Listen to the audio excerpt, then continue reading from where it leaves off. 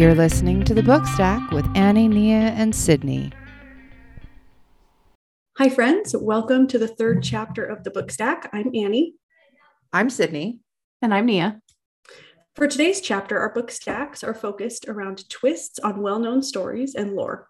Stories and lore cover spoken fairy tales, scary stories told over the campfire, nursery rhymes sung as bedtime stories, and more. These are the stories that people grow up on and can often recite without much effort. Recently, many of these stories of lore have been rewritten or added upon to give a new take on the well-known foundation. Some have been updated to match the times, thinking specifically of the Cinderella movies that came out of the 90s and the 2000s, and others have changed locations or cultures to speak to a wider audience. Although the setting, time period, or gender sometimes of the characters may have changed, the basis of these stories have not. So today, we've each chosen 3 titles from our stacks to share with you that show how these stories have been rewritten and have added to the original lore that they are based on.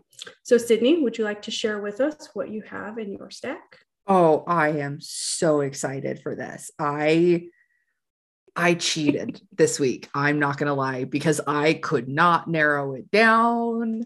So my 3 titles are more of a title, a series, and an author. I don't think that's cheating. I think that's just loving reading. Creative application. I'm just going to go with it because this is my jam. I'm so excited for this week. I can't even contain it. Okay. So the first one I want to talk about is the series of Rick Riordan. There's 3 that I love more than the others, so I'm going to focus on those. I picked the Heroes of Olympus series as my top favorite Rick Riordan series because he writes with multiple narrators, and you can actually tell the difference between the narrators. The characters are well defined enough that when it shifts narration, you can tell, you can feel it, you can sense the difference between the characters. There's the Trials of Apollo, which I have in my love of mythology, because both Heroes of Olympus and Trials of Apollo focus on Greek and Roman mythology, and they're true to the mythology, which I think is really fun because it gives you a really good sense of what the actual lore is, and he gives you factual information, and then he plays on that. So all of the facts that he gives in the stories about different gods or demigods or the names of different characters are all true for the lore, and then he plays on that to create this really fun storyline. Trials of Apollo is actually from the perspective of Apollo, and as a god, his hubris is insane. It's so funny to read his hubris as it comes out on the page.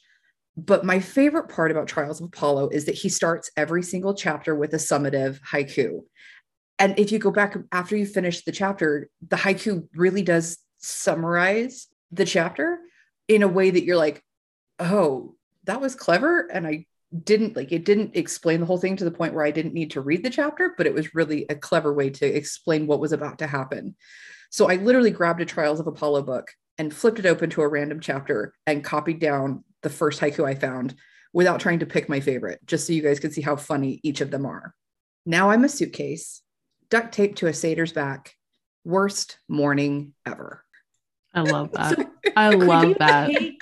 Could you take all the chapter titles together and all those haikus and form a long-ish haiku book? I bet you could. Do they all work together in that way? I mean, they are all accurate haikus. Yeah. He follows, there are no, what are they called? Tankas, the 2 lines that follow as a response. There's none of those. But all of the haikus are 353 or 575, excuse me. And they all play so well. And they explain the chapter. If you go back and look at it after, you're like, oh, that really is what happened in the chapter. Yeah, I can see. I would be like, okay, so there's the suitcase, there's the duct tape, there's the satyr. Oh, look, it's morning. Oh, look, this is what's happening. I could get behind that. Being duct taped to a satyr's back in a suitcase would definitely be a bad morning. I mean, I don't know how you could beat it, but so it just cracks me up. The writing in Trials of Apollo is definitely my favorite writing of Rick Riordan's because it's just so cleverly written. I legitimately laughed out loud multiple times while reading his series. Is that his second series? No. I think Heroes of Olympus is technically his second series, because the Percy Jackson series was the first. Percy was first. Okay. And then Heroes came next. And then the King Chronicles, which are the Egyptian mythology. Okay. And then Trials of Apollo, and then Magnus Chase, which is my third series of my love of Rick Riordan. Magnus Chase, he incorporates some more inclusivity. It's not just a bunch of white kids out to save the day. Magnus Chase, he has a trans character that is accepted and loved and appreciated for who they are. And they have a girl who's really conflicted with being a demigod, because she also is a Muslim, and she practicing Muslim with a hijab and trying to figure out how she can do things without compromising her faith, even though she's torn between these two worlds. Like, it's really fun and inclusive. And it's something that hasn't really been seen in a lot of young adult writing before. Mm-hmm. So I loved how inclusive it was, because it made it easier for kids to see themselves in the characters. Percy Jackson and King Chronicles are not in my top love of Rick Riordan series. They're really kind of meh, not because the writing's terrible, just because nothing happens that feels like they aren't going to just inherently succeed. Like, the conflict isn't conflicting enough, if that makes sense, to make it feel like it's ever going to not be okay. Sure. Well, and that could be his development as a writer, if that was his first series, or it could just be, that's the goal he was going for. It's hard to say. I tried to read the Kane Chronicles, and I don't think I got past the first book, but that was when they were coming out, and I knew it was a series. Yeah. And I just haven't revisited that series. I've revisited others of his, but not that one. I enjoyed that he went back and forth between a male and a female narrator, and that was kind of fun. The writing was fine. It was just, all of a sudden I would get close to the end of the book and I'd be like, wait, was that the climax of the story? Because it was so fast and so easy to get through that it didn't feel like the climax. And I felt like I was still waiting for something big to happen. So I've read books like that. Yeah. But the Heroes of Olympus series especially has some incredible plot building and character building. And all of them, regardless of which series you pick up with Rick Riordan, has a fun twist on mythology and lore, where he's staying true to the myths that he's very definitively researched well, to be able to pull out things that other people wouldn't already know, and then make it common knowledge among his readers, which I think is brilliant. And it engages kids in reading, which is the most important thing. And by kids, I mean literally anyone, because I am definitely not a child, but I love these books. We're all kids of all ages. That's true. I mentioned earlier that these are books that I'm willing to put on my high school shelves. Yes. And that I will fight with parents and teachers that these titles are worth putting on the shelf, because there are kids who get to 12th grade or 11th grade and still don't enjoy reading. And there's nothing wrong with going back to a story about the gods and their half children going to summer camp and learning about themselves. There's nothing wrong with starting there. No, absolutely not. And it's such a fun world to feel like you could be a part of, which I think is where a lot of us, when we try to escape into reading, it's how do I fit into this world, and where could I see myself? I'm still waiting on my letter. It will come someday. Dude, you and me both. Someday it will come. Hogwarts or Ilvermorny needs me. I just know it. Some world needs me. So the second title that I pulled for my stack is actually a series. And honestly, it's becoming a very well-known series. I read it right as it was coming out, and a lot of people weren't as familiar with it at the time. It's A Court of Thorn and Roses by Sarah J. Maas. It's a twist on Beauty and the Beast that becomes something more altogether. It's very cleverly written. It's beautiful writing, fantastic world building. She creates this world that has fairies interplaying geopolitical issues with human worlds, which is kind of fun by itself. And each court, each realm of the fairy court has a different theme. So there's the night court, the day court, the spring court, the fall court, the winter court. Like, there's all of these, and each of them kind of really fit within the theme, and their powers fill those themes as well. But it starts as a twist on Beauty and the Beast, and that's kind of how everyone got hooked into it.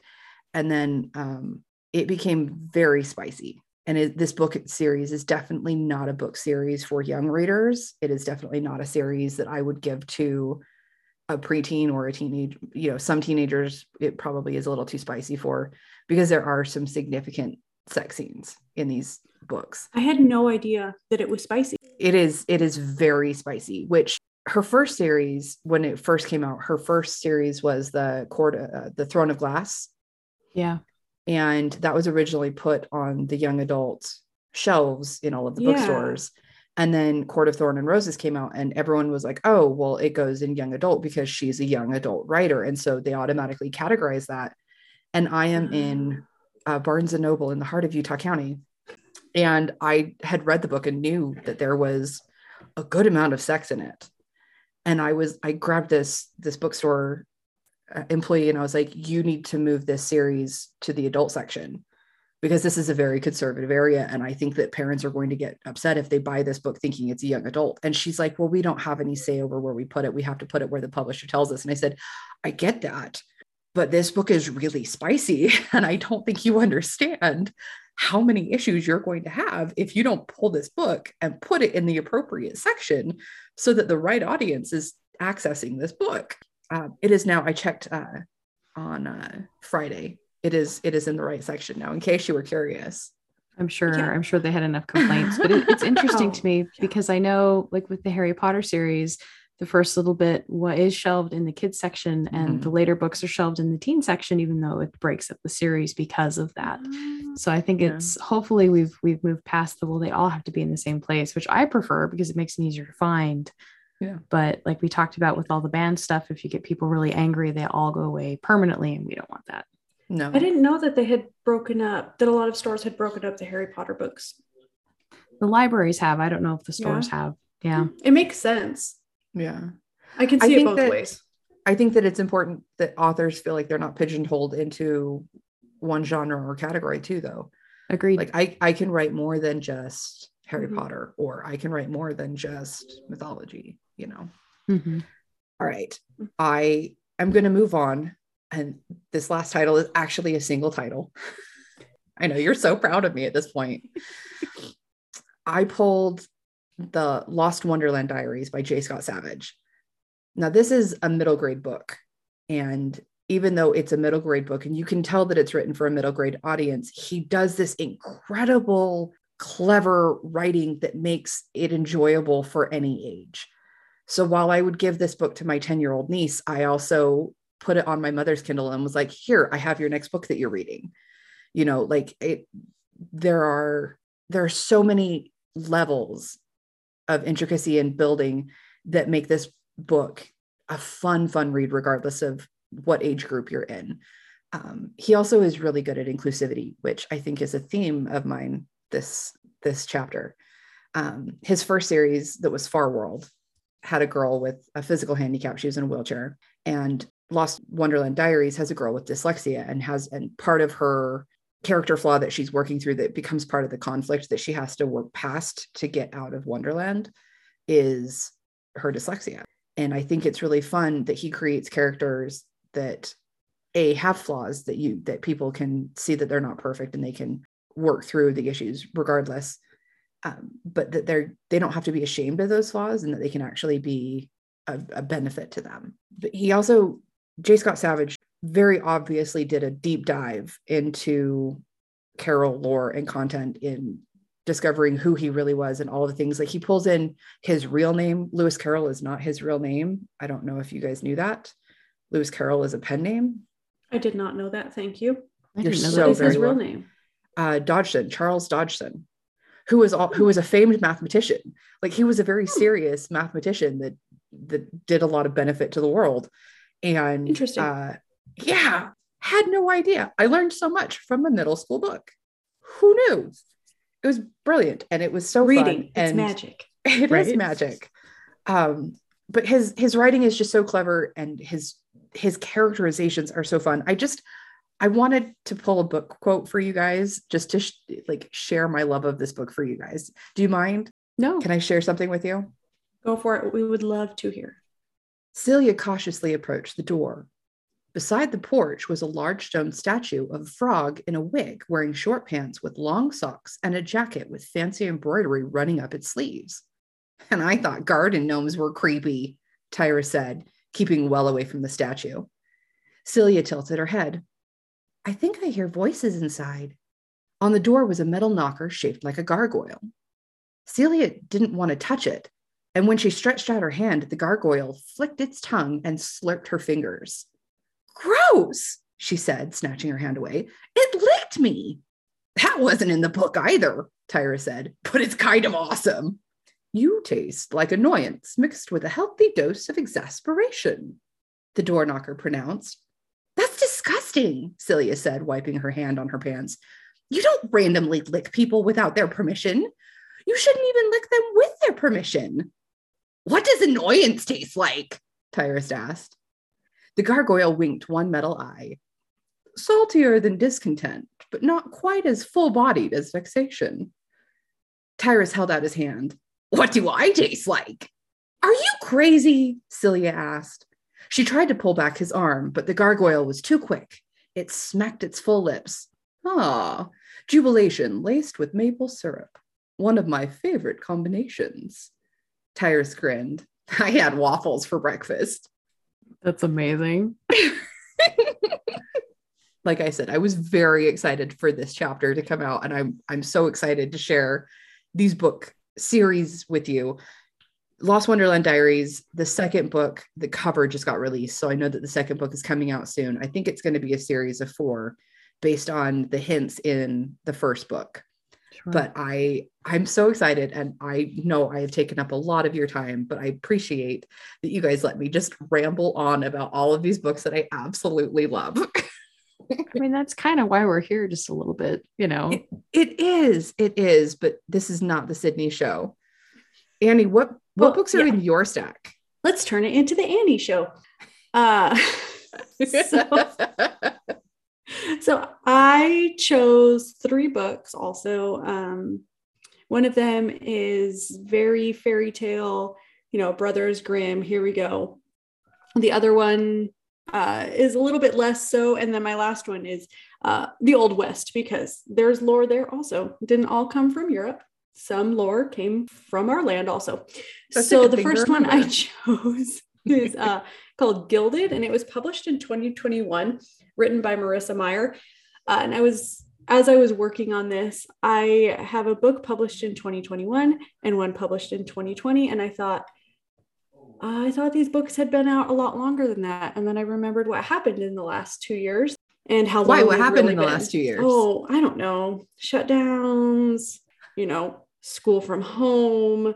I gave birth to 2 children, which was super weird in the hospital when people couldn't come visit us. It's been some time. It's been 2 years. It's been 2 years. So anyway, Gilded was published in 2021, the end of 2021 even. And an old coworker of mine has been recommending this book to me every time I'm on campus. And I kept saying no, because the cover just didn't pull me in. And with so many books in the world, I really need the cover to really capture me. But anyway, I read it because I could. And I am almost finished. I have about 50 pages left. So Marissa Myers wrote some other fairy tales. She's the one who wrote Cinder, which is based on Cinderella. And that series follows other typical Disney princesses. There's Rapunzel, there's Snow White. And this one follows Rumpelstiltskin. So it's the same type of fairy tale, but not the princess. It kind of goes in a different direction. So it's based on the story of Rumpelstiltskin. I'm going to give a quick synopsis of the original fairy tale in case you're like me and don't really remember it. So in the original fairy tale of Rumpelstiltskin, the miller lies to the king and tells him that his daughter can spin straw into gold. Then the king kidnapped her and made her complete this impossible task. And then an imp, Rumpelstiltskin, comes to her aid and spins the straw for her. And then she ends up marrying the king. The imp made a trade with her. And the trade, because magic needs to be paid. The trade was that in order for him to spin the gold for her, the straw, she would give up her firstborn child, even though this child hadn't been born yet. And then in the original story, the child is born to the miller's daughter and the king, and she has to go find Rumpelstiltskin to go get her child and, you know, get rid of this magical curse. And she has to say his name 3 times to find him. And that's the original, if it even is the original fairy tale. That's the thing about fairy tales. They keep changing, they keep adapting. So that's what I got. This adaptation is super dark. I read Cinder, the Cinderella adaptation by the same author, and it wasn't very dark. It's one that I recommend to people. But this one, I don't know. You have to be ready. You have to be ready for some very descriptive deaths. And I don't think I was ready based on her previous works, but I enjoyed it. So in this adaptation, the miller's daughter was blessed by one of the world gods, and the king is a vicious, cruel member of the undead wild hunt. So, whoa. Yeah, it went real far. So there's the harvest, like at the end of each season, there's a moon. So like there's the harvest moon, there's the fertility moon, you know, like the changing of the seasons. And every time there's a changing of the seasons, the king and his undead people go on a wild hunt and go kill magical creatures and things. And they bring them back to his castle, and he mounts them on the walls as part of his decoration. And I just wasn't prepared for heads being chopped off, bloodying the walls. Like, I just wasn't ready for that, but it was there. So the book is not... Sorry, I'm not laughing at the story. I'm just laughing at how you're telling it. I'm a very animated person. I apologize. Don't apologize for being animated. It's fun. So I'm about 50 pages to the end, and there have been some deaths recently. And I wish I had the book in front of me. It talks about how the dead people, without going too much into it, because it's a super spoiler, have their hearts ripped out. And it talks about the gaping hole in their chest and the sinew and the gristle and the bones. And it was a lot. I was not ready for that. Is it bad that everything she's saying is like, oh, maybe I should go check out this book? Okay, so no, this book is super good. Like the reason I brought it up is because it fits really, really into the current magical fantasy stories that are coming out that are a little bit darker. You've got the Ghost King, you have the Queen and the Revenge trying to get her back, a castle that changes during the day into the night, blood dripping down the walls. Like, it fits very well into these worlds that are coming out now. And there's been a lot of pull from looking at the stories of the Wild Hunt lately too. And that's because of what we've been going through the last few years, but it's been pretty prevalent in a lot of the stuff I've been seeing. Yeah. Well, even when it's fiction, art tends to imitate life. Yes, that is true. So I think this was a good book to come out now. I think it's very relevant in what's going on. But it is a series, which I'm disappointed about, because that means I have to keep reading them because I love them. And this one came out in November. So it's not that you're upset that it's a series. You're upset that you have to wait for the series. Because the last one came out, 3 months ago? Yeah, you got a little bit of a wait there. Which means I have a while to wait. Yeah. You have a hot minute. Yeah. And I'm like 50 pages to the end, and I know there's going to be another one. Anyway. So the next one that I chose is The True Story of the Three Little Pigs. That's a big shift between the two books. It is, because I don't really read these very often. But I was thinking, okay, so what else have I got up my sleeve? And I remembered this book from when I was growing up. Love this book. Yeah. Yeah. It's an amazing book. It was published in 1989. Yeah. So it's held up. Mm-hmm. Yeah, it has held up. And it was nominated for the California Young Readers Medal in 1992, which explains why I read it, because I was 4 living in California. So all the libraries had it. We were reading it in class. It was a big deal. Mm-hmm. But friends, exactly. It was published like 33 years ago. So just Annie, are you calling us old? Yeah. No, I'm just saying 1989 was 30 years ago. I don't think we want to talk about this anymore. I know. So That hurts a little. Right? This story, it tells the story of the three little pigs, but it's from the wolf's perspective, and he's in jail. So it's kind of a journalistic approach. It's a picture book, but it's almost, you can almost call it like a true crime fairy tale picture book. I love that was way before its time. It's the original true crime. It is. It's actually categorized in fractured fairy tales back when that was the genre. But it's illustrated in sepia tones. And so to me, it looks like one of those old Western family pictures that you would take in a ghost town. And I think that kind of adds to the grime and just the whole atmosphere of what happened. So the wolf, he's obviously guilty. This is told after it happened. He's guilty of eating the pigs, but he tries really hard to justify and prove his innocence, even though he's in jail. And one of my favorite parts is when he argued that he just needed a cup of sugar from his neighbor and the pigs wouldn't give it to him. So of course he got mad and did some things. When I was doing research on this, I read reviews of people saying, oh, I just read that to my kid and they loved it. I just read that to my kid. And although this book is 30 years old, it still speaks to kids because it's very similar. His justification is very similar to how kids try to get out of things. Like, well, of course I blew their house down. They wouldn't give me sugar. Come on. Of course I didn't get my way, so I had to hit them. Yeah. Right? It's timeless. Come on. Yes. So he does try to bring you over to his side, but in the end, it's still really easy to see that he's guilty because like a child, his justification is very thin. It's very, very thin. And the whole, still in jail part. But I think that book is going to stick around for a really long time. I think it will continue to be read and continue to be in schools. The last definitely one a withstanding classic. Oh yeah. The last one that I chose is called My Calamity Jane. Again, this one was published in 2020, which I feel like was forever ago when it wasn't. It was written by Cynthia Hand, Brody Ashton, and Jody Meadows. So 3 different authors. I love Jody Meadows. What else has she written? I think she wrote the series that I kept telling you to read, the Incarnate series. Oh yeah. Okay. Yeah. Okay. I'm going to go off on that for a different chapter of our podcast. We clearly have a problem, all 3 of us. It's not a problem unless we admit it's a problem. It's fine. We have a hobby. Yes, so true. This is the 3rd book in their Janies series.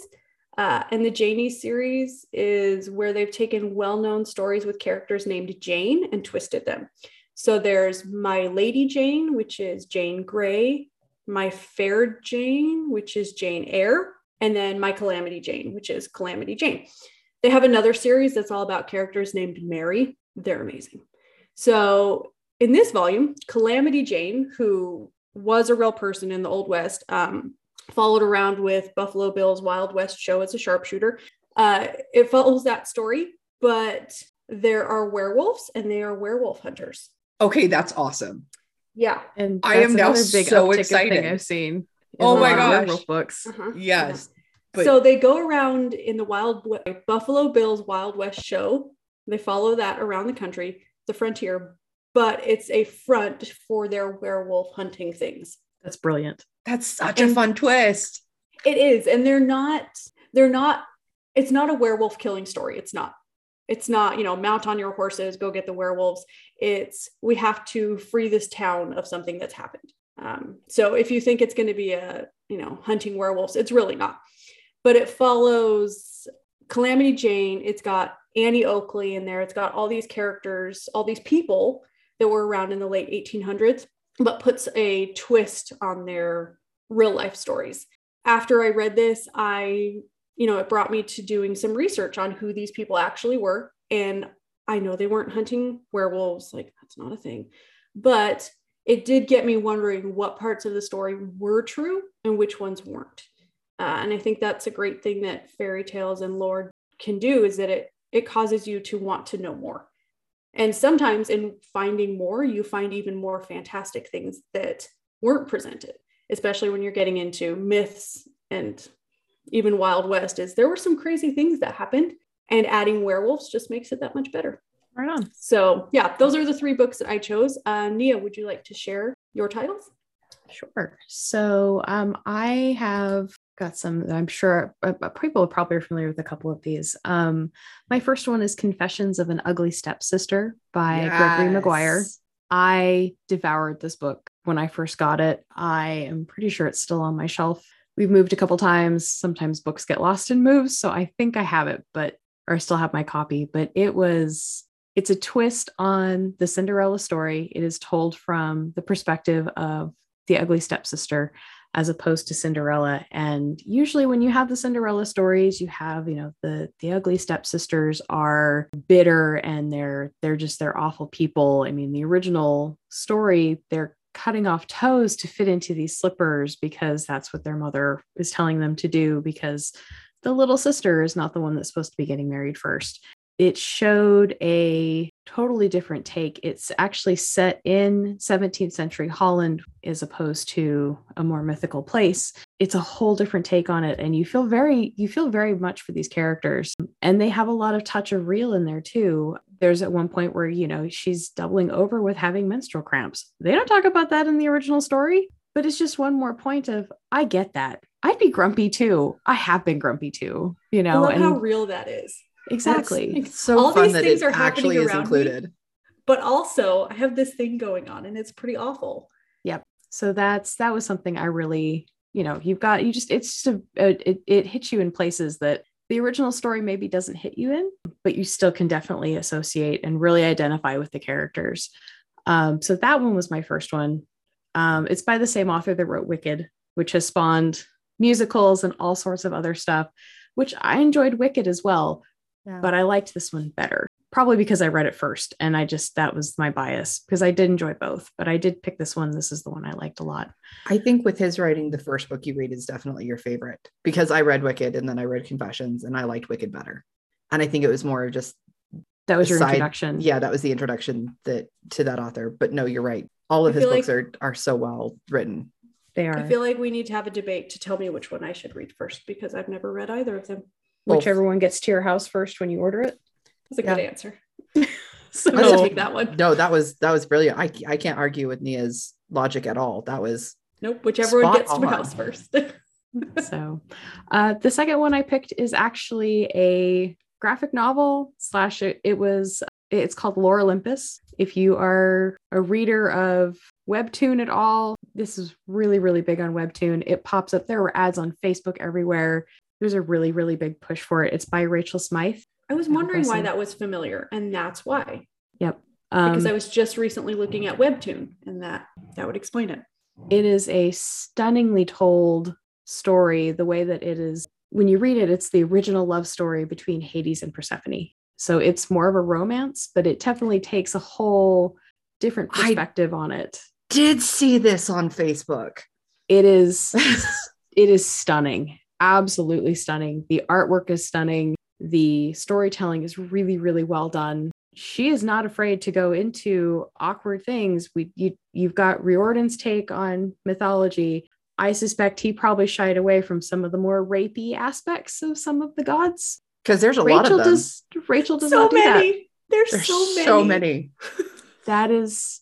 Yeah, Rick Riordan does shy away from all of that. There is no rape in any of his books. Yeah. There's kids' books. I completely understand that. Yeah. This is not. And this is not for the children? No, okay. It is not. There may be pictures, but this is not a picture book. Exactly. So it is, but yeah, it is very beautifully written, very beautifully told. The pictures are stunning. The book only goes through episode 25. I believe there's over 170 on Webtoon. So it's hosted on Webtoon? Yes. Okay. So when you hit episode 25 and you go, I have to have more, there are more. And depending on when you are listening to this particular episode, there is a brief hiatus. So if you catch up on everything on Webtoon, you have to wait for a little bit more. Oh. So this is a very current Webtoon. It's still going on? Yes. Okay. Yeah, it's very current. Like I said, it's beautifully done. It came out, it won an ALA Alex Award this year in 2022. Cool. That's a big deal. Yeah, it's very new for the publishing, but I highly recommend it. You get completely sucked in. So, and it pulls from a lot of the aspects of the mythology, but it updates them, because when the mythology first came out, there weren't computers. but there are in this one. So yeah, it's really pulls from the entire story of how they got there. You've got mentions of Kronos. You've got mention of how the gods became, the kings of Olympus and the underworld. You have all that. So it's a very good evolution of very, very old mythology that has been redone and redone and redone and redone, but it's very fresh. So that's my second one. And my third one is a Terry Pratchett book from Discworld, Lords and Ladies. And it's a retake on A Midsummer Night's Dream. Oh, it's very well done. It's very snarky. If anyone is familiar with Terry Pratchett's Discworld, you have the witches who are grannies and they are snarky. Like, they speak to me. They're my favorite characters, I think, out of most books I've read ever. So you have Granny Weatherwax, who's doing her shenanigans on the backdrop of a retell of A Midsummer Night's Dream. And it is whimsical and bright and a very nice, palate cleanser book. And it's Terry Pratchett, so it's very witty. It's probably one of my favorite books that he's ever written. And he's very, very prolific, but you have a full cast of his entire Discworld going on too. So that one, if you're looking for just a humorous, light fantasy to chase away all of the stuff going on, this is definitely it. I highly, highly recommend it. And because it's been out for a very, very long time, not very, very, he's been writing a very long time. This particular one came out in 92, which is not that long ago.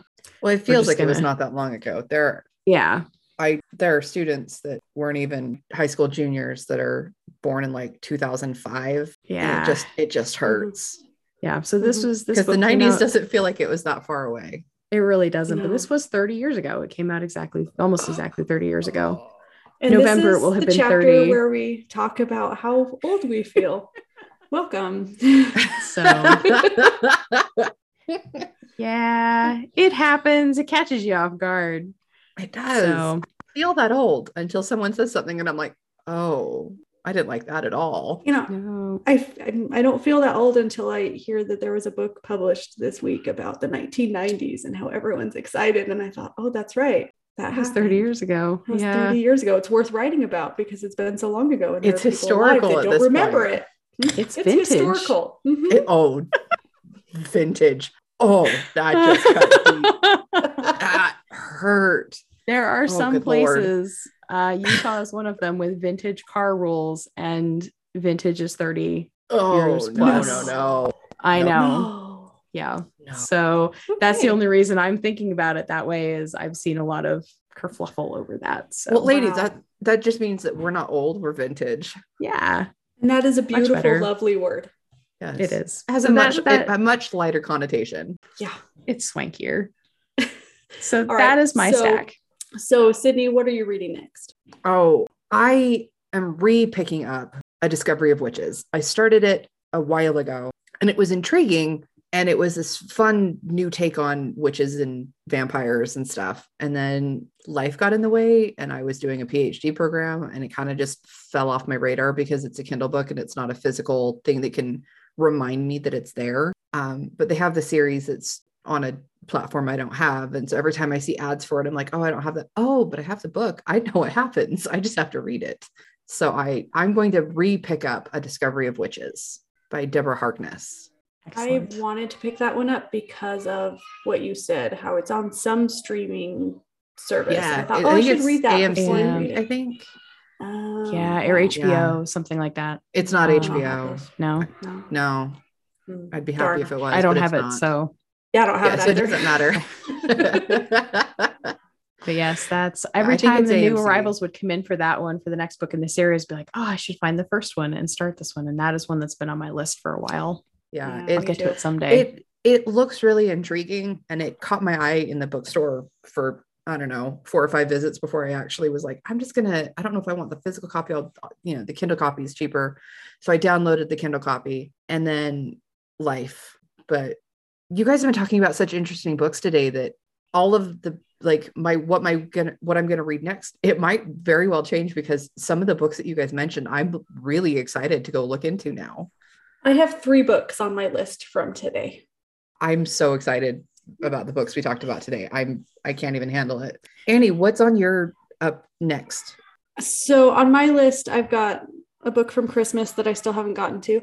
My husband got me a copy of Cloud Cuckoo Land by Anthony Doerr. and I have heard that this is a book that is for people who love books. Everyone who's read it has just said it's beautiful and that I need to. So I'm very excited to pick that one up. It's like 500 pages, so it's going to take me a while. So I might be saying that's what I'm reading next for the next, 3 months. It happens. There are worse things in this world. Because life. And then I'm also picking up Skin of the Sea by Natasha Bowen. And I wanted to have that one finished for this chapter, but I don't. And it is a twist on mermaids and slaves. Nice. So, yeah, the mermaids, or merfolk, if you will, are responsible for the souls of people who end up in the sea. And there's a slave ship involved and, taking on the world. And yeah, I'm excited. It'll be really good. I'm excited to hear what you think about that. Yeah. Nia, what do you have? Mine's heavy. It's Burning the Books, A History of the Deliberate Destruction of Knowledge by Richard Ovenden. That is heavy.